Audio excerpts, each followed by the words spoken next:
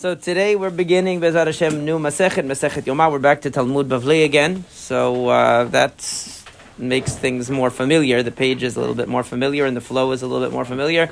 There are less differences of in terms of manuscript versions and things like that. Although even in the Bavli you do have that, but it's not as much. And the flow is more smooth. Mainly what Masechet Yoma speaks about, primarily is Yom Kippur, the day. Yoma means the day in Aramaic, so it means that it's talking about Yom Kippur.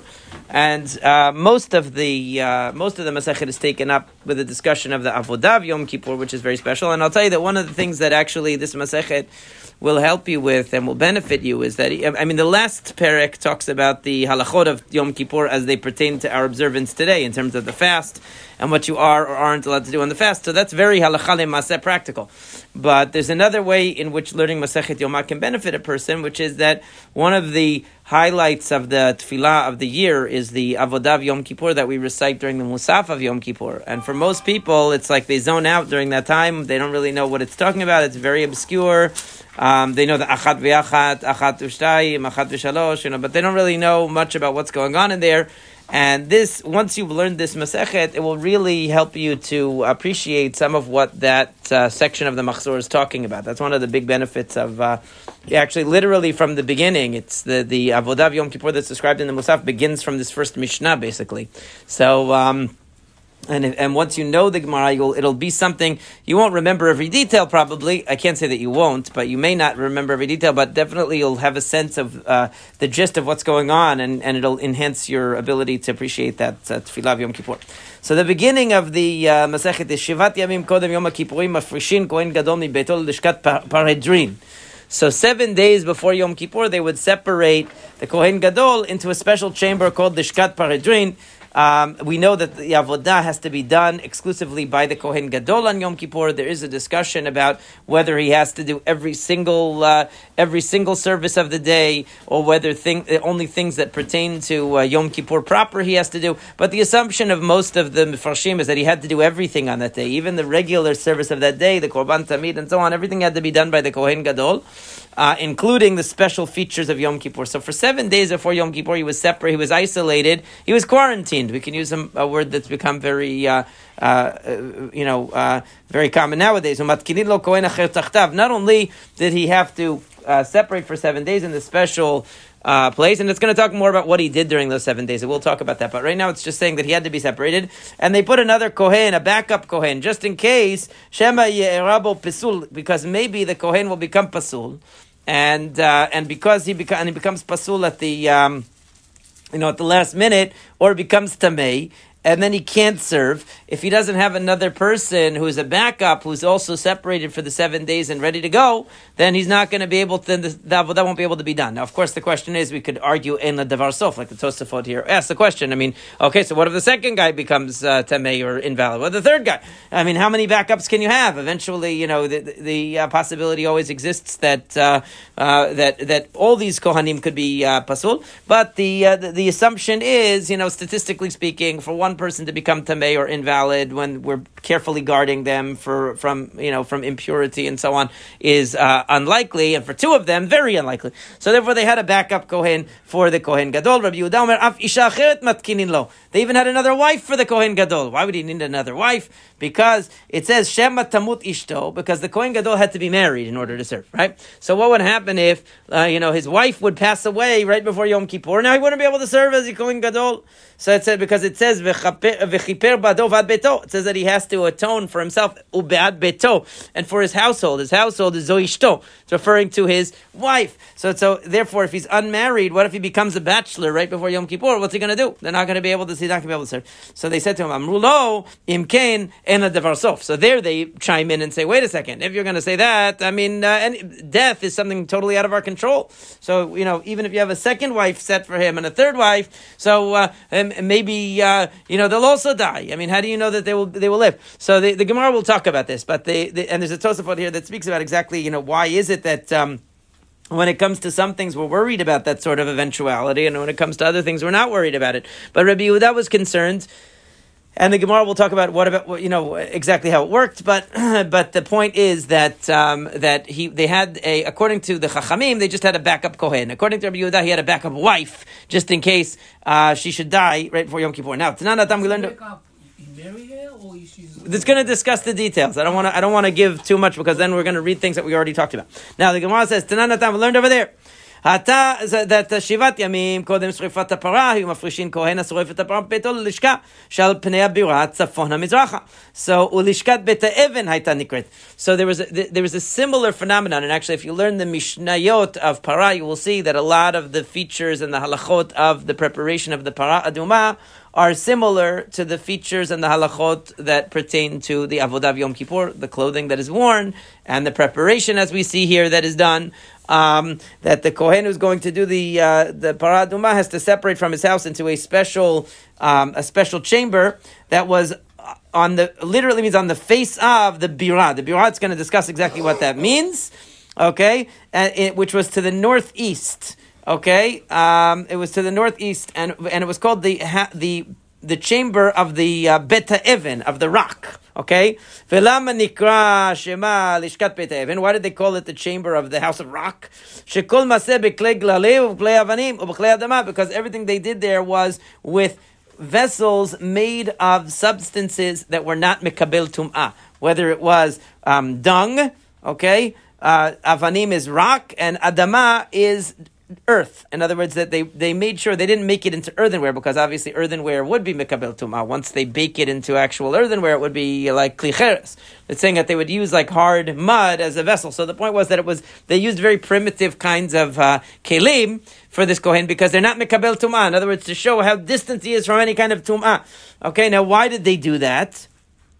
It says the reason why is a maitama. Kevan de tivul yom kasher bepara. Since technically, and this was a big machloket between the tzaddokim, who were the people who didn't believe in Torah Sheba'al Peh, and the rabbis, that the tzaddokim believed. Well, actually, I'll let the Gemara say it for itself. It says in the Mishnah, they used to purposely make the kohen, after all of these things, after 7 days of separating to be pure, they would take him and purposely make him tamei with some minor kind of tum'ah. It wasn't like the Tosafot says on the side. Lav betumah deoraita mitamulei. They didn't take a biblical type of tum'ah, light kind of a tum'ah, rabbinic tum'ah, but they made him tamei and then put him in the mikveh. After all of that. Why? Because according to the tzaddokim, you had to not only go to the mikveh, but you had to wait your full day till the next day to do the avodah. Meaning, according to the chachamim, once you were at Tivul Yom, we know what Tivul Yom is somebody who was tamei that day, and they went to the mikveh, but they have to wait for the nightfall. Okay? So the tzaddokim said that's not enough. In other words, if he became tamei a 1 day tum'ah and he went to the mikveh, that's not enough to be able to do the para aduma. He has to wait till the next day, like any other person who needed to become tahor, right? But remember, the para aduma is not done in the Beit HaMikdash. Right, so it's done outside. So really, he would be, he doesn't have to go into the Beit HaMikdash. But the tzaddokim said he has to be tahor, because it says throughout that parasha, "Ve'asaf ish tahor et efer hapara." It always says tahor. It always says it has to be a tahor person. So the Chachamim said as soon as the person goes to the mikveh, for this purpose, they're tahor. Tzaddokim said no, he has to wait till the nightfall, till he's fully tahor, and then he can do it. So therefore they purposely made the Kohen a Tivul Yom to show we don't care about what you think the halacha is. You're wrong. So we're just going to make the Kohen tamei, make him go to the mikveh, and right afterwards it comes the para aduma. After all of that, so takinu la rabbanan klei glalim klei avanim klei adama delal lekablu tuma. So what did they do for those 7 days? They went to the other extreme. They brought him things in vessels made of dung or rock or dirt, that they don't become tamei. Meaning, once the rabbis, in other words, they had to balance the two factors. Because on one hand, they want to show that the Kohen, of course, has to be tahor. The Torah says explicitly numerous times, it refers to the person who's doing the service of the para aduma as ish tahor. He has to be pure.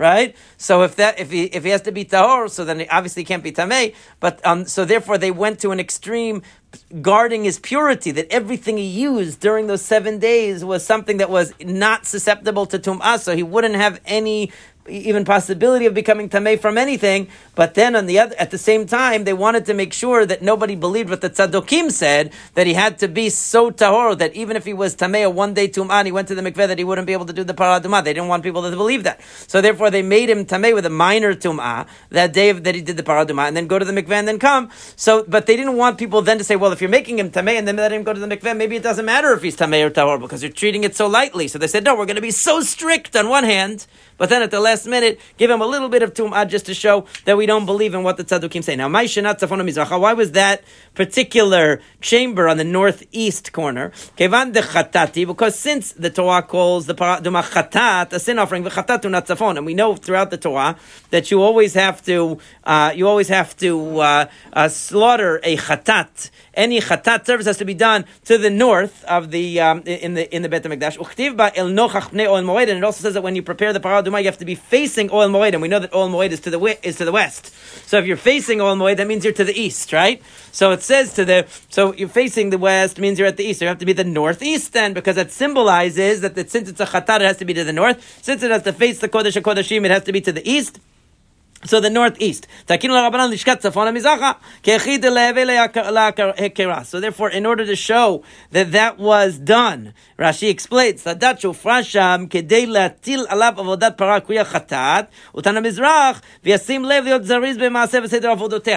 says that really it was psychological for the Kohen, that he should realize the significance of what he was going to do. That he was going to prepare the parah adumah was a very serious undertaking, and therefore the fact that he had to stay in a chamber was to the north reminds him that it's called a chatat by the Torah, and the fact that it's to the east facing the Kodesh HaKodeshim reminds him also of the sanctity and the specialness of the parah adumah, so that he should be zariz, he should be very careful and very aware of what he's doing and prepared mentally. It sounds like, because it says because it says v'zariz b'maaseh, that means that he should have full attention to what he's doing. It prepares him mentally for the process. Now, my Birah, what does it mean to the northeast of the Birah? What's the Birah?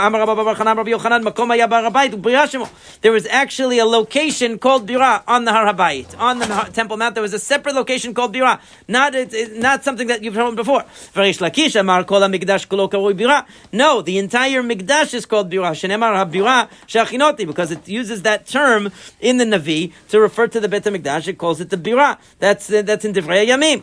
Right, so it calls it the Birah. So according to Rabbi Yochanan, Birah is a specific location, not necessarily the Beit HaMikdash, but a off-site location that's on Har HaBayit. According to Reish Lakish, it's talking about the Beit HaMikdash itself when it says Birah. There's a northeast chamber of the Beit HaMikdash in which the Kohen would be housed, who was preparing for the parah adumah. It doesn't have to be the Kohen Gadol in that case. In fact, it talks about it being Elazar Kohen, even before Aaron died. So, but it's a Kohen. Now, where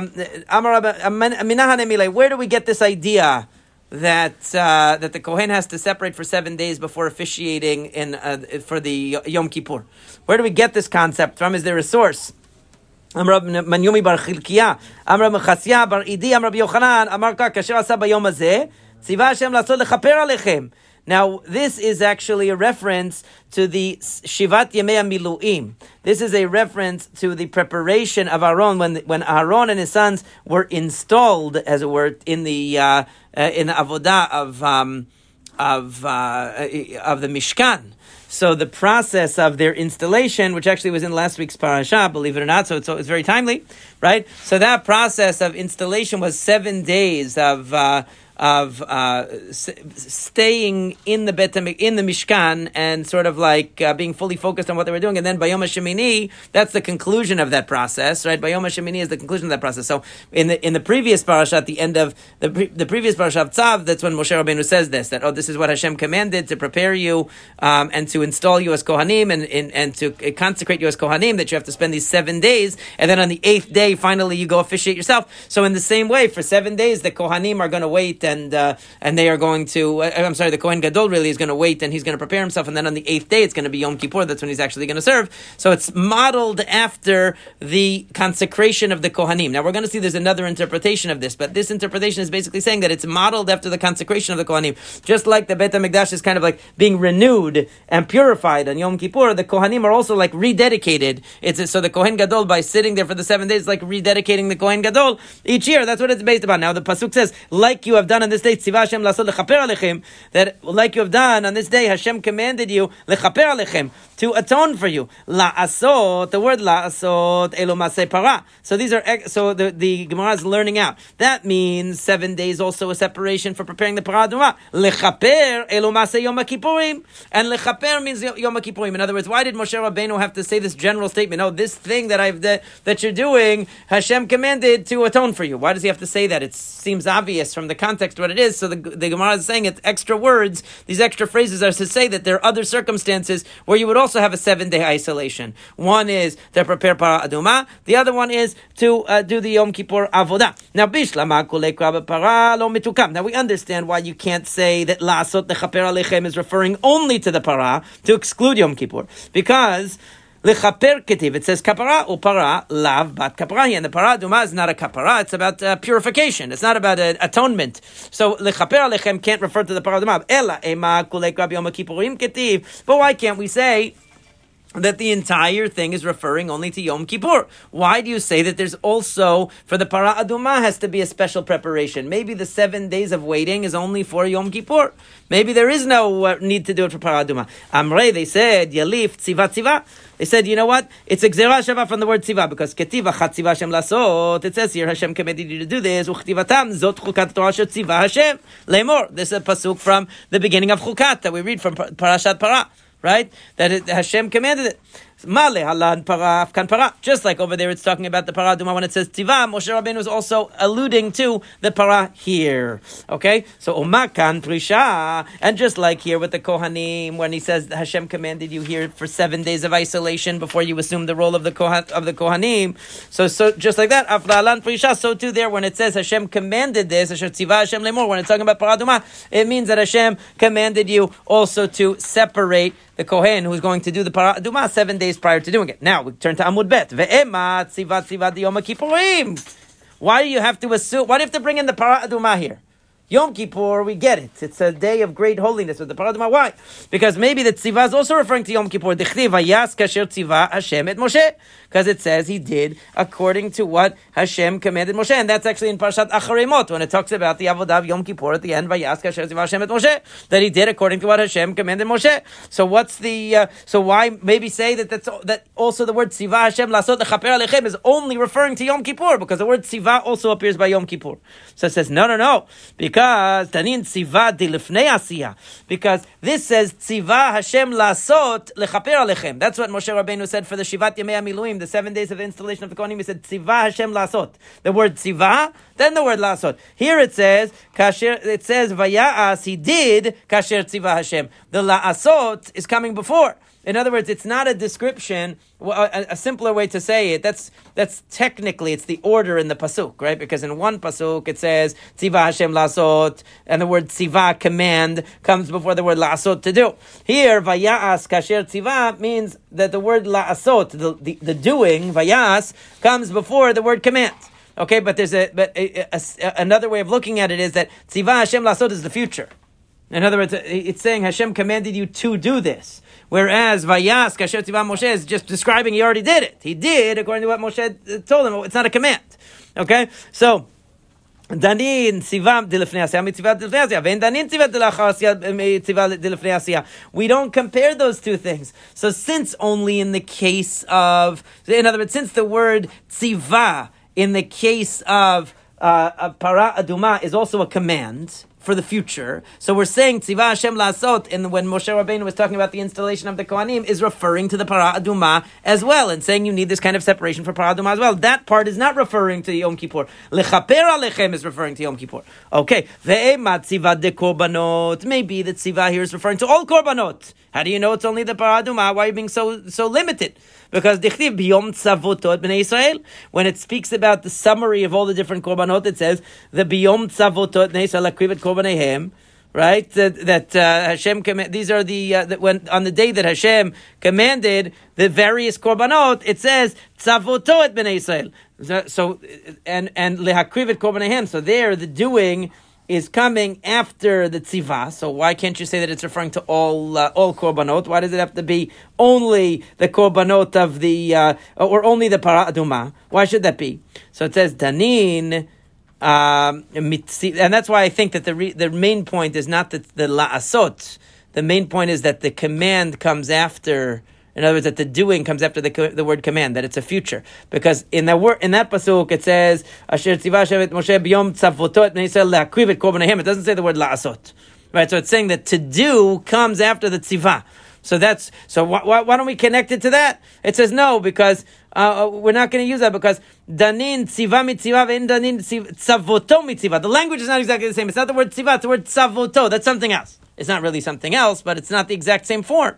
So we're only going to restrict it to where the form is exactly the same. It says tziva. In the case of para aduma, says that tziva here. Okay, umay nafkamina. What's different? It's a gzera shava. So umay nafkamina. This is more similar, but you are sometimes able to learn from Vayelech Vayavo. Yes.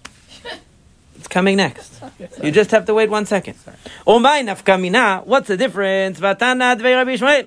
It's Rabbi Ishmael's yeshiva taught as follows: V'shava kohen u'ba kohen. Sometimes the word is totally different. V'shava kohen u'ba kohen. It's not the same thing. Not even the same word. Shav ba. Not the same.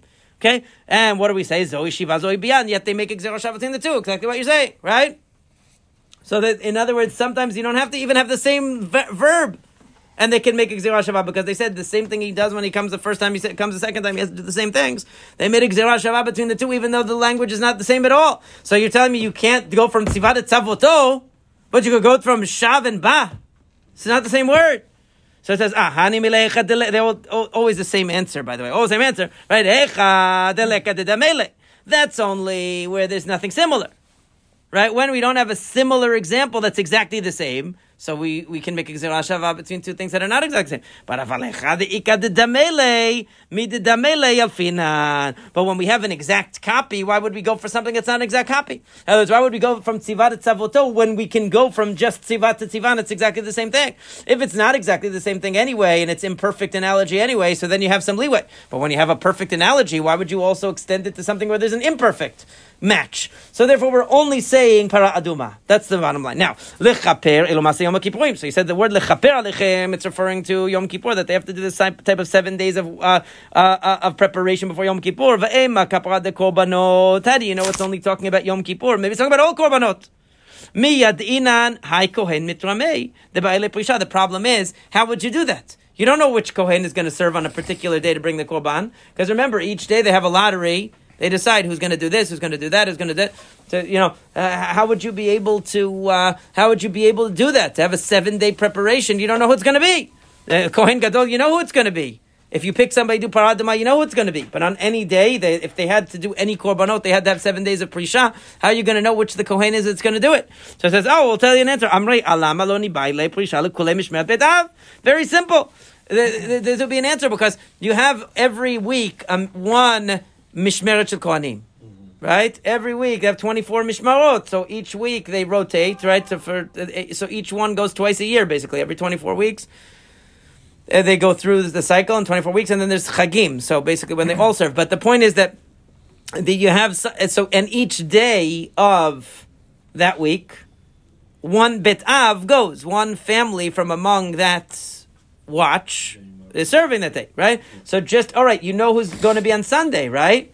Okay, so tell them separate for 7 days before. You know who's going to be on Monday, right? Tell them 7 days before you have to separate. So Wednesday, and then by the time you get up to their week, each one is going to be ready in time. So what's the problem? Why don't you do it a week in advance? This way you know in advance. Well, they don't do the lottery. No, they do. That's what it's saying. In other words, they know who's going to be Sunday, who's going to be Monday, Tuesday. They know. That's what I'm saying. Why can't they just do the 7 days before that? What's the problem? It says no. Then so that's a good point. We could solve it that way. But because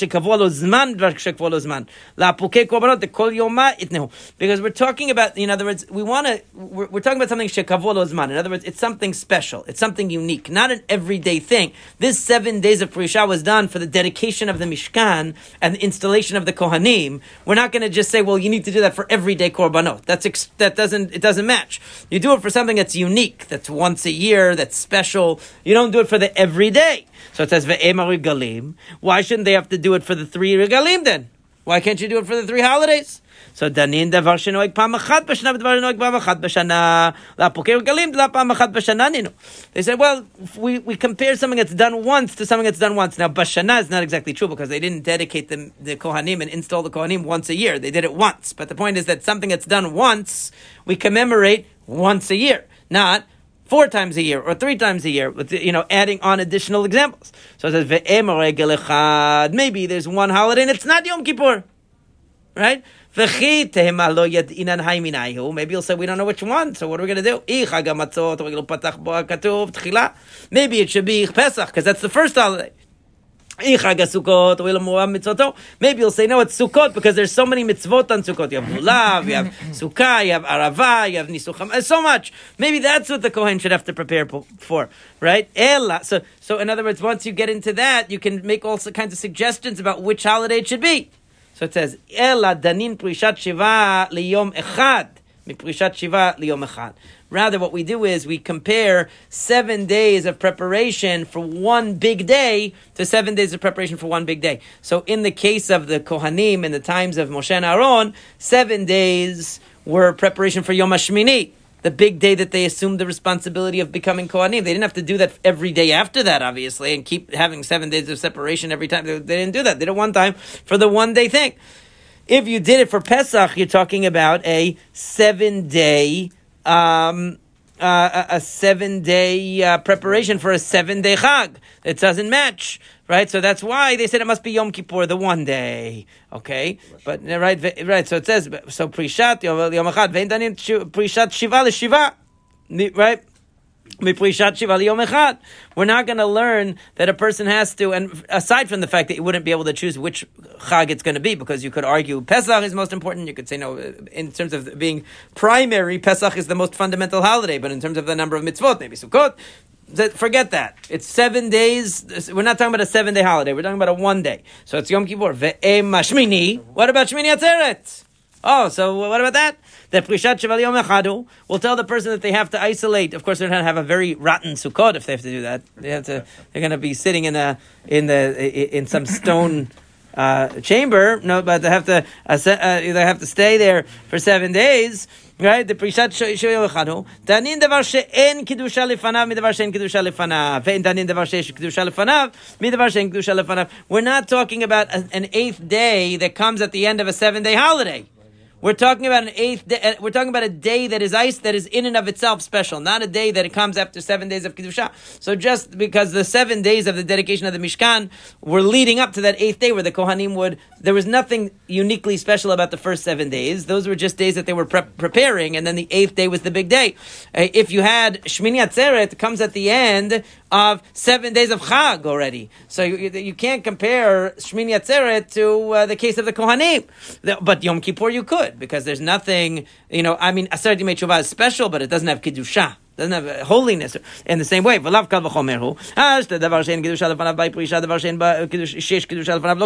no, I'll argue the other way. I'll say if something that doesn't have any holiness before it requires such preparation, maybe Shmini Atzeret should require even more, because since the fact is that it only comes after 7 days of Kedusha, maybe that makes it even higher than Yom Kippur, and therefore the Kohanim should have to have a special separation before that. So Amarav Mishashia, he says, Lo, hazeh ketiv kazeh. So he says, in the case of the dedication, it says the word hazeh, kasher asa bayom hazeh, meaning it has to be kazeh. It has to be exactly the same as this. So what does that mean? Meaning that we don't make a kal v'chomer. In other words, we don't say, if for something where there was no specialness to the days before, they weren't holy days, we said on the 8th day that they had to prepare for that 8th day, even though there was no holiness before. So definitely in Sukkot, where it's 7 days of holiness, and then the 8th day is going to be super special, they should have their preparation. Says, no, we're talking about a situation that's similar to the case of the Midbar, where there is no, we don't make a kal v'chomer. We're comparing it exactly to the case of the Midbar. Hayadiyah, because it's hazeh and it's hazeh. So I think it has to be exactly like this. Avashi Amar mi ika mididi ika regelo by prisha tafel didei bari prisha. Rav Ashi says a more logical argument. He says it doesn't make any sense that Shmini Atzeret, Sukkot, which is the main holiday, doesn't require any preparation before. But Shmini Atzeret, which is only a tag onto the end of Sukkot, it's going to require pre-Shav 7 days. Even according to the one that says Shmini Regel B'fnei Atzmo, which we do say. We say that Shmini Atzeret is a separate holiday, right? But that's only Hane Milei Linyan Pazer Keshev. So these are things that distinguish. I'll explain each one of them in a second. Aval Inyan Tashlumin Dirishon Hu. But when it comes to making up for Sukkot, Shmini Atzeret is not really an independent holiday, because basically, if a person wasn't able to bring their sacrifice during the 7 days of Sukkot, they can bring it on Shmini Atzeret. It's Tashlumin Dirishon the Hatnan. מי שלא חג ביום טוב הראשון של חג, חוגג והולך כל רגל כולו ביום טוב האחרון של חג. So what is it, Pazer Kashev? So these are the things that make Shmini Atzeret a separate holiday. And we know, look, from the Torah itself, it's Bayom HaShemini. Bayom HaShemini of what? Of Sukkot. It's not Bayom HaShemini of the month. When it calls it Bayom HaShemini about Shmini Atzeret, it's talking about the 8th day of Sukkot. We don't call it the 8th day of Sukkot. It has its own identity. That's what he's saying. But really, it wouldn't exist if it were not for the Sukkot before, because it's even called Yom HaShemini. It's not called the 22nd of Tishrei. It's called the 8th day of Sukkot.